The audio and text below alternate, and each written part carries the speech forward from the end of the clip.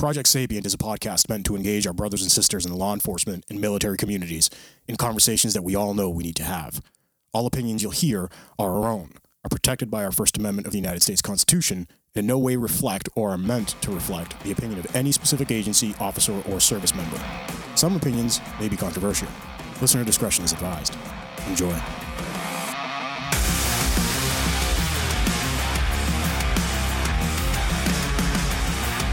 Ladies and gents, it's Pete from Project Sapient.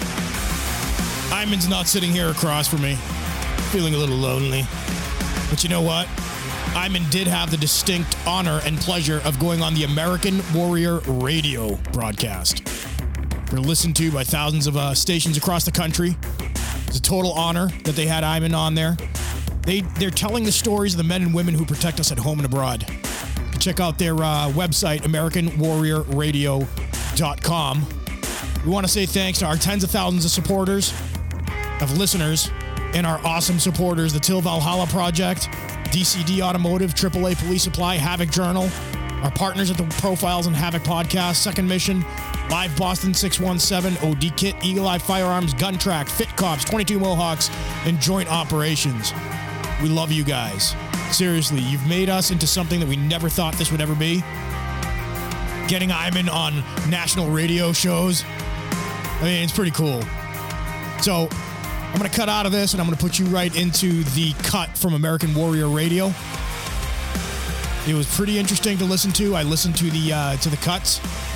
You got their host, Ben Bueller Garcia. Iman and him go back and forth about a ton of different stuff with the military and policing and all that. So, have a listen.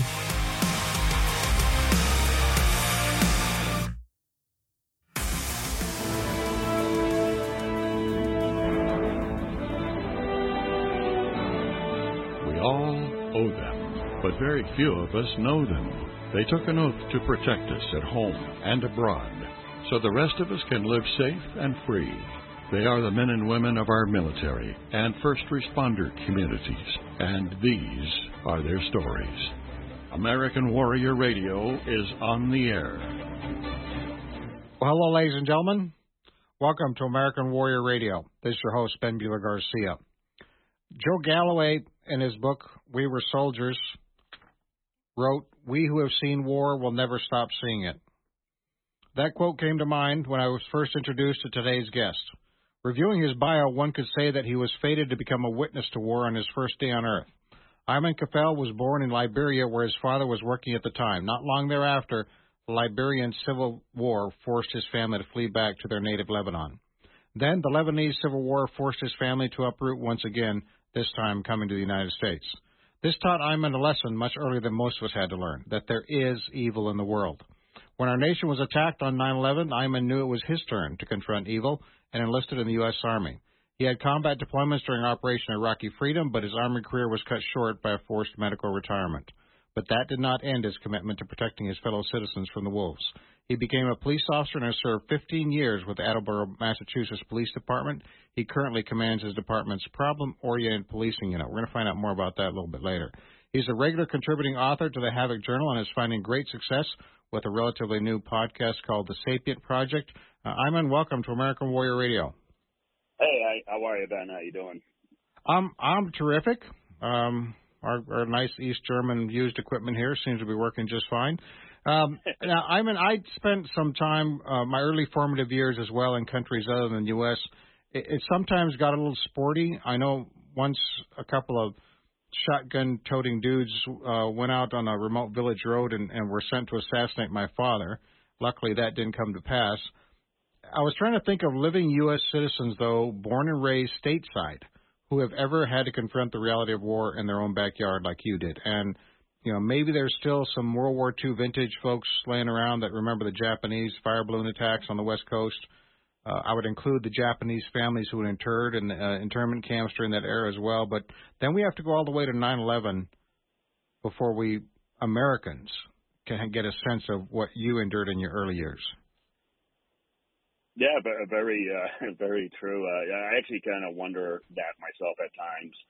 especially my current profession in law enforcement, and sometimes the minor societal issues that go on stateside here versus what I've seen overseas kind of plays a huge factor in a lot of my decision making and what the way I view the world.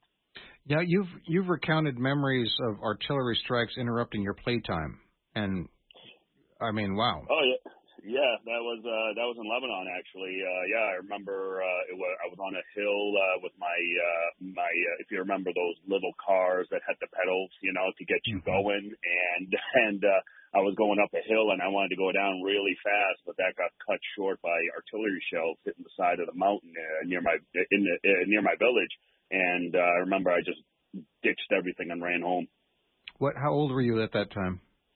I must have been 5 or 6. Okay, definitely old enough. Maybe even younger, because I only came to the United States when I was in the second grade. Actually, is when we first landed in the U.S.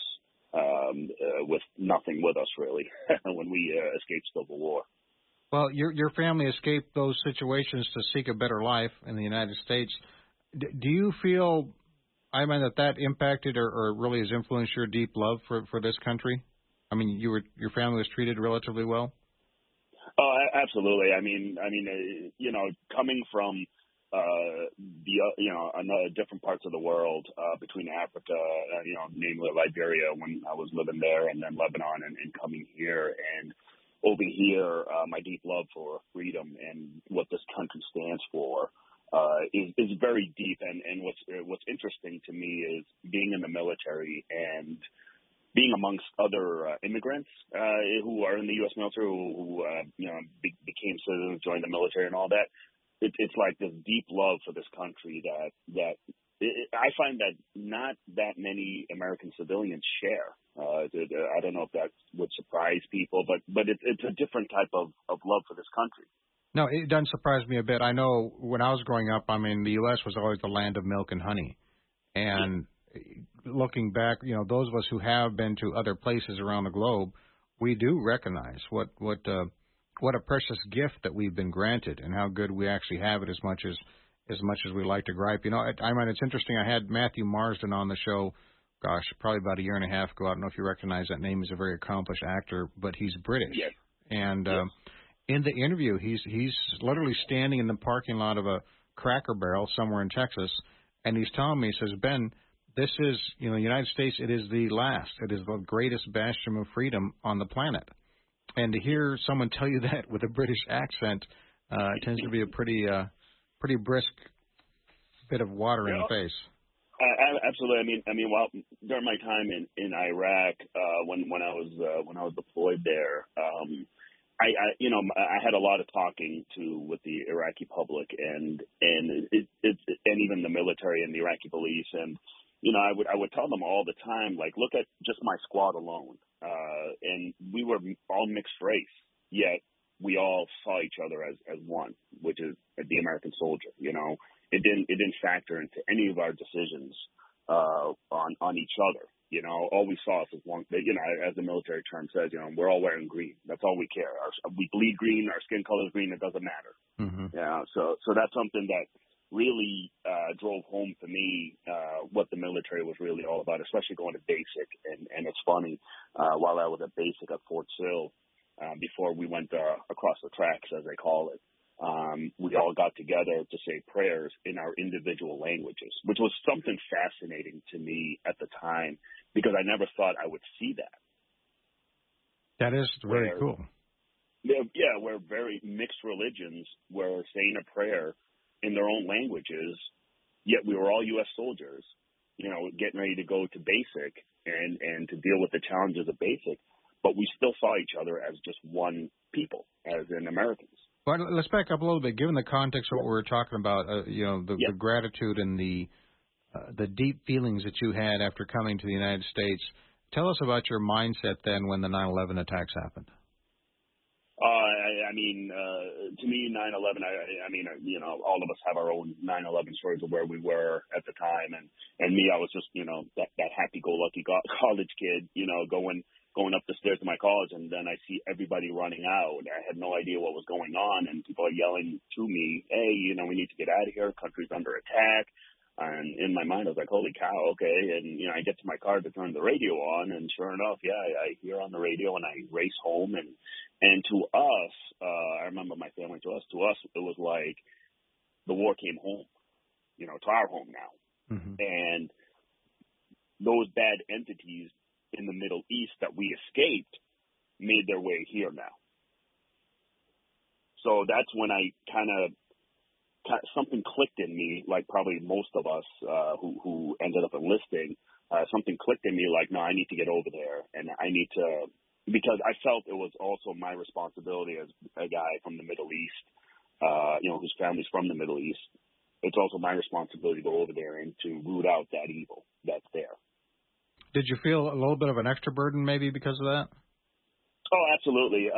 One thing I was worried about, which again that quickly got dispelled when I joined the military, is how I was going to be perceived in the military as being a guy from the Middle East, joining the American, you know, the U.S. military and going to fight over there. I was worried, again, because with the amount of misinformation out there, and social media wasn't as big back then as it is now, but even back then, it was all the media hype and everything that, you know, oh, we need to put, you know, anyone looks like Middle Easterners, we need to lock them away. You know, you hear all those things. So I didn't know how I was going to really be received, but it completely changed what I thought when I hit Fort Sill, Oklahoma, and I was amongst brothers, and that's it. That's all I was.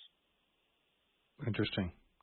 Yeah, it was very different. So to me, that extra burden I did have, but it was also shared with the rest of my soldiers. Ladies and gentlemen, Ayman might have maybe considered a career in the military. We'll find out more about that when we come back, but that was not to be. He was discharged, or the medical discharge, but found a second mission. When we come back, we'll talk more about that. Now, if you're a member of the military or first responder community, like Ayman is both, you know the tradition of challenge coins. If you're looking for a new coin or need to replenish your stock, please consider my friends at Boss Custom Coins, bosscoins.com. They did our American Warrior radio coins, and we always get great feedback when they're presented. Here's an idea for our civilian listeners. If you have a loved one who wears the uniform, why not consider funding a custom coin design for them as a gift? I'll sweeten the deal.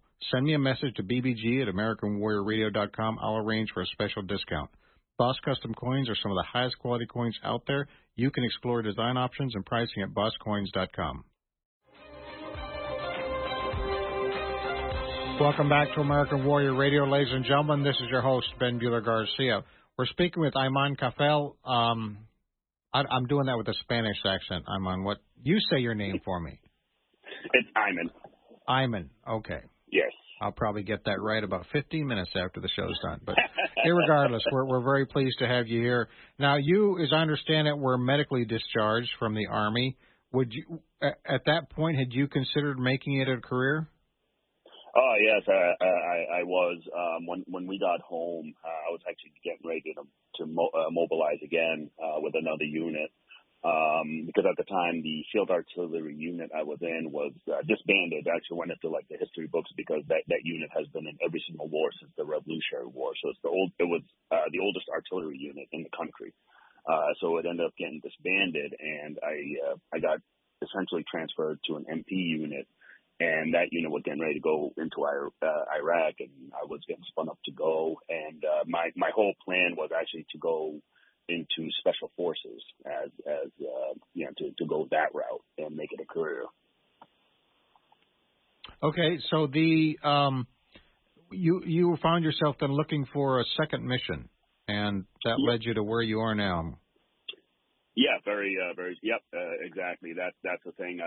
After I got medically discharged, you know, I ran into the identity issues of, well, you know, here I was kind of laying it all out and being deployed and also being that protector / warrior type in the American society in America, in my homeland. And decided that law enforcement would be my next step to go to. Now, let's see. I'm going through your bio. You've had 8 duties in 15 years: patrol officer, plainclothes officer, detective, fire investigator, Metro SWAT operator, DEA task force officer, DEA special response team assistant team leader. You get bored easily, don't you? Yeah. I do get bored, so I keep moving along, and it's just I think it's just the way I've become, and the way I am. It's just that determined type of individual who just wants to continue to push myself. Now, tell me, I found the problem-oriented policing unit, and let me use this description off of your bio, employs unconventional methods and special forces philosophy in achieving specific objectives in the community. These unconventional methods range from winning hearts and minds to specific strategic law enforcement actions to arrest and prosecute those who are the root cause of various crimes. That sounds like something out of a TV series.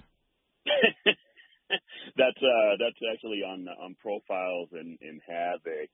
I was recently on their podcast, and he keeps Christopher Paul Meyer keeps referring to me as the character from The Shield, because every time he hears that's all he pictures. Well, now I tell you, you don't know this, but I actually graduated from college with a criminal justice degree, but never took the next step because I decided that giving me a gun and a badge would be bad for me and the community.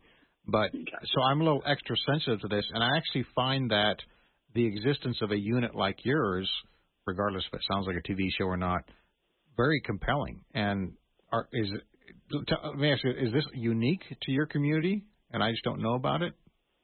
So it's a policing philosophy that is a little bit unique, because it's like that mix of community service policing, or community policing, and more of a strategic end to it, where my job is to answer the why. So if for example, if there's this house that has so many issues, and we keep repeatedly going there as police and all that, what my unit does, we dive into the root cause as to why. Versus, patrol division, they have to repeatedly go there over and over again. My job is to find out why do we keep going over there, and then to solve that problem, essentially, through various methods, whether law enforcement action or even social work, or and using the community as a whole to my advantage with whatever resources that is available to me. So it's not just kicking doors. Oh, no. It's like this wide range between kicking doors to getting food to the homeless. It's a very, very wide range that this unit has. And especially, for example, like those who overdose because of the opioid epidemic that's been happening in this country for several years. One thing that we do not do in this unit is continuously arrest addicts, because addicts aren't really the root cause of it. It's more on the drug dealer end and all that. So what we tend to do with addicts is try to get them help, get them going on a better lifestyle, and that has its own rewards alone. When you see somebody who was down so badly with their addiction, and then to overcome it and move on to be a productive member of society and have jobs, and one of our last addicts actually runs a whole construction company now. And it's amazing to hear these stories and know that we've had that type of influence on somebody, and that's the whole aspect between winning the hearts and minds of people, essentially, because that's where the success has come from. So given your exceptional ninja investigative skills, I'm sure you looked into us before you came on the show. So that really our mission is to bridge that gap of understanding. And I cannot, at least in my adult life, think of a time when that gap has been larger between the average community member and the men and women of our law enforcement. Now, you, in one of your Havoc Journal articles, you wrote, within what is normally a peaceful world for most of us, there is a secret world, a world that is dangerous, volatile, and violent. Yeah. People may not want to hear that, but that's the truth of what you and your comrades deal with every day. Yes, that is very true, and I call it the shadow world or the real world, and it's when I was doing work with the task force and my various investigations as a detective and stuff, and when we do conduct surveillance operations and even high profile warrants, it's amazing to me that if people knew the frequency of these things that was happening around them day in and day out, it would cause them to have a little bit of that either fear or thanks that there are people out there willing to lay it on the line to protect what we have. Well, and I would propose to you, sir, that right now is the time when the general public could use a little bit more of that. I know at least in my local community, I don't know, maybe 90% of the stuff, and I'm talking serious stuff, not jaywalkers, but 90% of the stuff that happens never makes the news. And I agree, and that's the thing.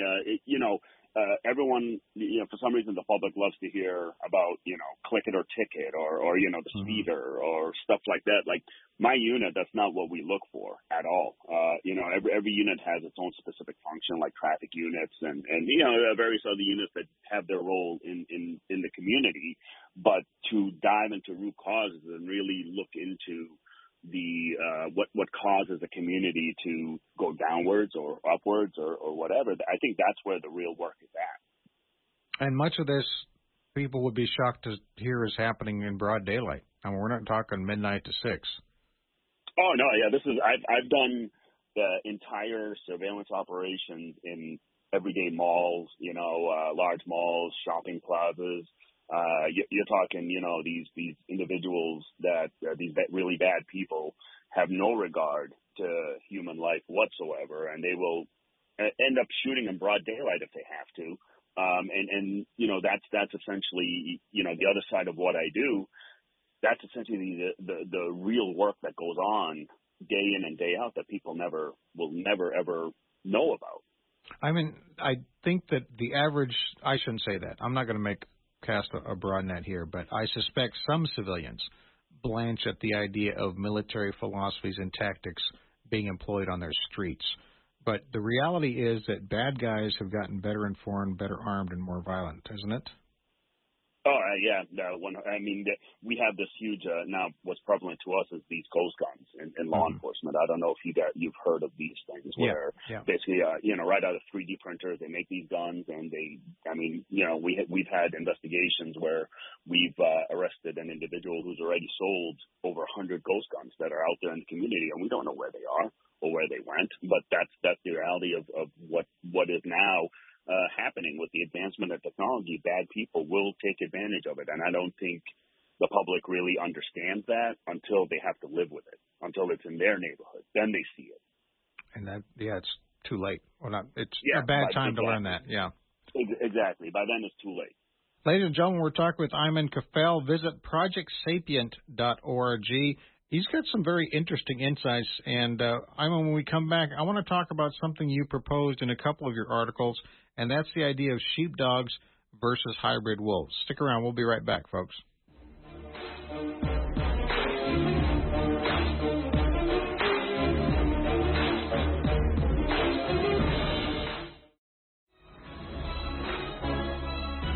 Welcome back to American Warrior Radio, ladies and gentlemen. This is your host, Ben Buehler-Garcia. We're talking with Ayman Kafel. He served both in the military, and now he serves our communities in law enforcement. If you really want to hear a unabashed and unfiltered, unvarnished conversation about what the men and women of our military are going through now, visit projectsapient.org, SAPIENT.org. Ayman, I've seen your photos, so I want to be very careful here, and plus, given your federal contacts, you might have me deported. But I want to double-check something. So the so-called, and I use the air quotes, ghost guns, they themselves are legal weapons, right? I mean, I can buy parts somewhere and put a gun together in my garage, and that's legal. Oh yeah. That's it's illegal when you're using the commission of a crime, and the only reason why it is such an issue is the lack of tracking of them. Okay. There's no serial numbers, nothing like that. So for us law-abiding citizens who own guns, buy guns, play with guns, all that stuff, those are not the people that we worry about in the law enforcement world. It's the ones who use them for nefarious reasons. Right, and I just want to clarify that. The bad guys, no matter how they got the gun, well, I mean, I suppose there'd be extra charges they stole the gun, but it's not the gun's fault, it's the bad guy's fault. Exactly. No. That's why they have this term in law enforcement, the ghost gun, because technically they're not serialized, and you can buy gun parts from anywhere and put a gun together. And like I said, the minute you start using it for illegal activity, well, now that's when you have the crime. Okay, got it. So, to me, I think it was one or two of your more fascinating articles that really hooked me, and I don't know if it was on the Havoc Journal, if I saw it somewhere else, but you talk, and so often in common verbiage, we talk about law enforcement officers and as sheepdogs. The sheepdogs protecting the flock from the wolves out there. But you coined a new phrase that I'd never heard of before, and that's hybrid wolves. Expand upon that concept for our listeners, if you would. Sure. So with sheepdogs, that kind of became the big thing, especially after Lieutenant Colonel Dave Grossman kind of used that phrase or that term in his book On Killing and On Combat and various other texts that I've seen, and even in the law enforcement military world, sheepdog was thrown around a lot, and I had to kind of take a step back a while ago when I wrote it actually for Havoc Journal. I realized that there are certain members of our warrior class that are not sheepdog. Now, sheepdog is the type, yes, it's the sheepdog is the protector of the flock and all that all that great stuff. But the term I use, the hybrid wolf, is the truest practitioner of the warrior mindset, of the law enforcement, of being a soldier, Marine, whatever that might be. That because they hone in their skills to the point where it's razor sharp, and they're not just waiting for the fire, so to speak. They are looking for it. You know, they're out there hunting for it. There are very few of those within the ranks, in the warrior class, so to speak. And there's this very famous quote. I forget exactly who said it, but it's one of the ancient Greeks who said, for every 100 warriors, 80 are just targets. 10 are the true warriors, and we are happy to have them. And the one who is the true warrior will bring all of them home. And that one is that hybrid wolf. He or she is that individual that has basically holds the most burdens from any organization because they feel so passionate about it, and they're always out there working, hunting, so to speak, looking for evil to root it out. That brings up, we're not a political talk show, but that brings up something that just makes me grit my teeth, and particularly given my close association with law enforcement families and my educational background. I just saw an article recently where some jurisdiction somewhere, probably California would be my guess, but now they're requiring the law enforcement officers to justify in writing whenever they make a gut instinct stop. And that is the dumbest thing I have ever heard in my life. I mean, talk a little bit, because when you talk about these hybrid wolves, part of it is it's the gut instinct. It's the ability to sense and sniff something out before it happens. And that's what I think we used to call proactive policing, and it solved a lot of crimes. Well, that's the thing. Proactive policing is that it's the solving of crimes, it's the prevention of crimes, right? When I'm out in the public and I'm doing my job and I'm actually working and I observe certain characteristics that tell me, this is a drug dealer, or this guy's carrying a gun, or this gal is doing what they're not supposed to be doing, and I act on those instincts, on that gut instinct, and that gut instinct basically drives me towards it. How can you explain that in writing? It's nearly impossible, because you're talking about an internal compass of yours that directs you essentially to where bad people are. And that's something it's very hard to describe, where I even have a hard time describing it in police reports when I'm writing an affidavit or I'm putting together an arrest report. It's very hard to try to articulate how you got to where you got. My wife is an extremely talented animal behaviorist, and she keeps reminding me, hey, Ben, guess what? We're animals too. And the importance of listening to your instincts and your gut. Now, that's been kind of drilled out of a lot of us. For someone like you that's on the front lines day in and day out, frankly, it's just a matter of experience. That's 100% true. And to me, that instinct of mine really turned on when I was at war. I always say that the lion inside me kind of woke up when I went to war, because it was this need to survive, this primal instinct that all of a sudden came to the forefront of my brain, literally, and honed in those survival skills. And that's the thing, that's the biggest thing with us, is the hybrid wolf, police officer, soldier, Marine. We embrace those instincts, right? We embrace the heightened awareness, the heightened arousal, so to speak, of our listening skills, our smells, everything. I mean, there's points where I've done searches in houses looking for a bad guy, and he was hiding in a crawl space. And the only reason why, for example, this actually happened a little while ago. This bad guy was hiding in the bathroom in a crawl space, and something led me to that bathroom. Something led me to the linen closet. Something led me to where he was hiding, and that's that instinct, that we have as hybrid wolves, that we embrace, where my gut and all my senses are telling me, all right, go this way, go into this bathroom, check the linen closet, and look at, oh, you got a crawl space there. And sure enough, that's where that bad guy was hiding. So we embrace those things versus suppress them, which a majority of society does. So if I had you on my team, I wouldn't even need them to send a canine. I will take the canine, because it's much easier with the canine. And in fairness, he's got sharper teeth.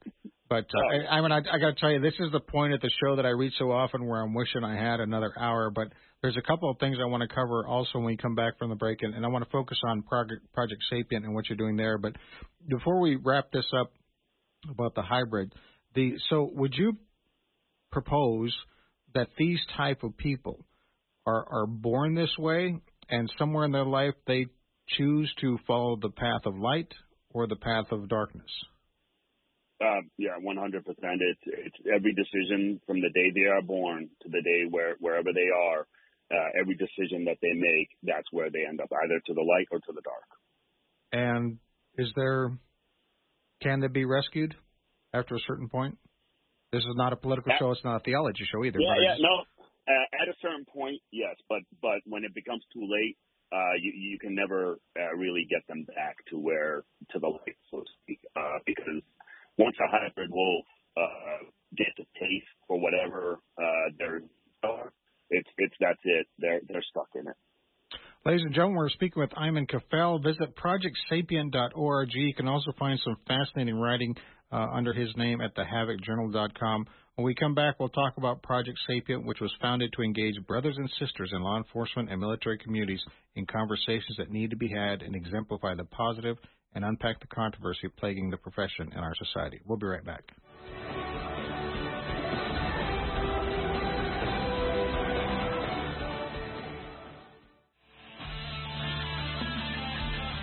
Welcome back to American Warrior Radio, ladies and gentlemen. This is your host, Ben Bueller Garcia. We're speaking with Ayman Kafel. He's a former Army veteran and now 15 years into a law enforcement career. And Ayman, before we get into Project Sapient, there's something just on the break I was thinking about our conversation. And in my day job, Thursday, Friday, this previous week, I'm on the Zoom conference and we've got a task force for something. And the first 30 minutes of the conference was all about our feelings and where we draw our experiences from and all this stuff. And I'm not, it was very, very frou-frou, but it wasn't really pertinent in the context of the problem we were there to solve. And that's 30 minutes I'll never get back. And I bail by the hour, so I guess it wasn't so bad.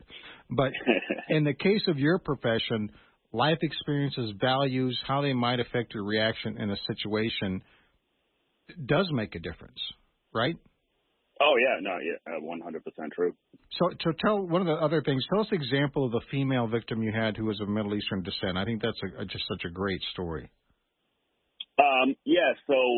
So we had a female of Middle Eastern descent who only spoke Arabic. And I went to, so I get a phone call on my off days. And from one of my friends at work, and he was telling me this whole story about this female victim who's from the Middle East, from Egypt. and she only speaks Arabic, and it was tough for him to understand exactly what her needs were. So he put her on the phone, and I spoke to her for about 15 to 20 minutes, and it turned out it wasn't anything really serious that needed attention right away. So I was comfortable by saying, all right, well, I'm in tomorrow. I can talk to you tomorrow, and we can go into it a little bit more, because with Middle Eastern culture, talking face to face is better because I get to see expressions, hands, gestures, stuff like that. It was just we're more face-to-face type, conversation. So the next day I went over there, and she had her brother on FaceTime, and he was in Dubai. And while talking to the victim and brother, it was more of a mental health thing, so it wasn't really anything serious. But I think her being new in this country, she did not know who to turn to but to call the police. So I ended up assisting her in getting resources over to her. And her brother, very nice of him to say, he said, he was so happy to know that there's a police officer who speaks Arabic and understands the culture and can help guide them while they're in the country. And the reason I want to mention that is I'm thinking about for me, for such a long time, our military was the most colorblind, and I hate the word equity, but the best melting pot on the planet and in our society. And your story reminds me of that as well, and maybe our law enforcement community, and what a strength that is. Yeah, I mean that's one thing people do not, whether they want to realize it or not. But even in our law enforcement, you have a mishmash of experiences and people who lived all sorts of different lifestyles. I mean, one of my closest friends used to lived in the projects of one of a really bad city out here in Massachusetts, and he always told me he remembers he had to lay down on the ground because of drive-by shootings, and those experiences humanize us to be that that compassion to come out for our victims, to have that understanding, to say, yeah, I've been there, that I understand, and my role now, I decided to do something about it and to get back to the community. And would you consider Project Sapient that part of that, giving back to the community? Yes. Project Sapient was created by, one of the reasons why I created Project Sapient was to bridge that gap between the, civilians and the warrior class, or the civilians and law enforcement and military, is to bridge that gap, to really give people a kind of first-person perspective of what goes on inside the mind of a law enforcement officer, inside the mind of a combat soldier. And this, you founded this in 2020, if I'm not mistaken, and boy, it's really taken off. Congratulations. Yeah, no, thank you. I had no idea that I would get this type of audience through Project Sapient. I did not know that. Again, I took a huge risk, so to speak, because one, I'm still active law enforcement, and I'm still doing the job and being out there. So I didn't know how it was going to really take, but it turned out it was a great decision to go, and the positive feedback I've been getting has been overwhelming. Now, I would guess, talking to so many of your comrades in both military and law enforcement, you've heard some pretty knuckleheaded stories, mostly dealing with policy. I'll leave that at that. But one of the things that you and I both feel, and in the pre-interview, I shared an experience I had recently, and the importance of continual training. And I was surprised, frankly shocked that, you talk about a discipline where you want people to always be on their game. I want my heart surgeon, my dentist, my radiologist, my CPA to know what the heck they're doing. And sometimes situations change, but you've expressed that sometimes our law enforcement officers have to pay out of their pocket to get this training. Yeah, well, to get really good training, a lot of times our law enforcement officers are forced to have to pay out of pocket to get, some really good training in. And I think even we spoke before, I don't think people realize how often we qualify at the range, unless you're part of a specialty unit like I am, where we're always training. But the typical patrol officer, maybe if they're lucky, they get to qualify twice a year, if they're lucky. And that's just 100 rounds total for the year. And, here you go, you passed, and you're back out on the streets. I'm going to go through 100 rounds in about half an hour tomorrow. So, yeah, exactly. But I kind of, I'm not making light of that, but especially in today's environment, in our communities and across the country, I would think we want these men and women who wear the badge to be the best trained possible. I mean, that just seems to me like a no debate investment. Oh, no, exactly. And it kind of, it surprises me, or it doesn't really surprise me anymore that it's so overlooked, that we should be as well trained as your doctors, your heart surgeons, your these high-end professions where literally somebody's life is, on the operating table. I mean, I would want my cardiologist to be the best in the world because my life is in now his or her hands. Same with being a police officer. When I'm responding to an active shooter or some major disaster, you'd hope that the first cop that shows up knows what the heck they're doing. I'm going to have to have you back on because we didn't get to the suicide and depression and PTSD, and that's something I don't want to neglect. But folks can visit your website, projectsapient.org, to learn more about that. And, of course, there's a lot of great articles at Havoc Journal as well. For you, what would be Ayman's mission accomplished moment with this project? The mission accomplished, or the continuing of the mission, is to bring to light the hardships in the law enforcement community, in the military community, especially with PTSD and traumatic brain injury, which is so prevalent in these professions. And 9 times out of 10, it's a Band-Aid solution that policymakers put together where it's not enough. It's something that really needs to be looked at, where a police officer suffering from PTSD doesn't get ostracized just for it. Gets the help that is needed, that is required. And that's something that actually I recently had an interview with an individual who wrote hire perfectly. We do routine maintenance on our vehicles all the time, oil change, whatever we need to do. Why don't we do that with our own minds? Yeah. Where we do these routine maintenance in our minds, for our minds.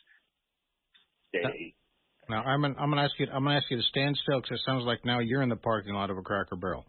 So don't stand still right there. We still got you. So anyway, I want to encourage people to visit projectsapient.org, and I would propose to you, sir, that when it comes to not just training, but some of those mental health issues that in effect your podcast is doing a lot to help that. It's free training, maybe. Yeah. It's we try to put out as much, or I try to put out as much information for free training, and even I put together, for example, like vet-to-vet events where it's talking to other veterans who are work and proficient to help guide fellow veterans and law enforcement officers to better facilities for doctors for PTSD and various other issues. Well, we appreciate you spending some time with us today, sir, and stay safe out there. Thank you so much, sir. Ladies and gentlemen, over 300 podcasts like this can be found at AmericanWarriorRadio.com. We're on your favorite streaming platform. I won't list them all. There's too many. Until next time, all policies and procedures are to remain in place. Take care. Guys, it's Pete again, doing a little bit of an outro for Ayman. He had a great time doing this radio show, American Warrior Radio. Thank you so much to everybody listening to us, man. This has been an unbelievable journey. Getting the word out there with law enforcement and the military and all the issues that we need to discuss. Man, we love you guys. Thank you so much. Stay safe. Stay sapiens.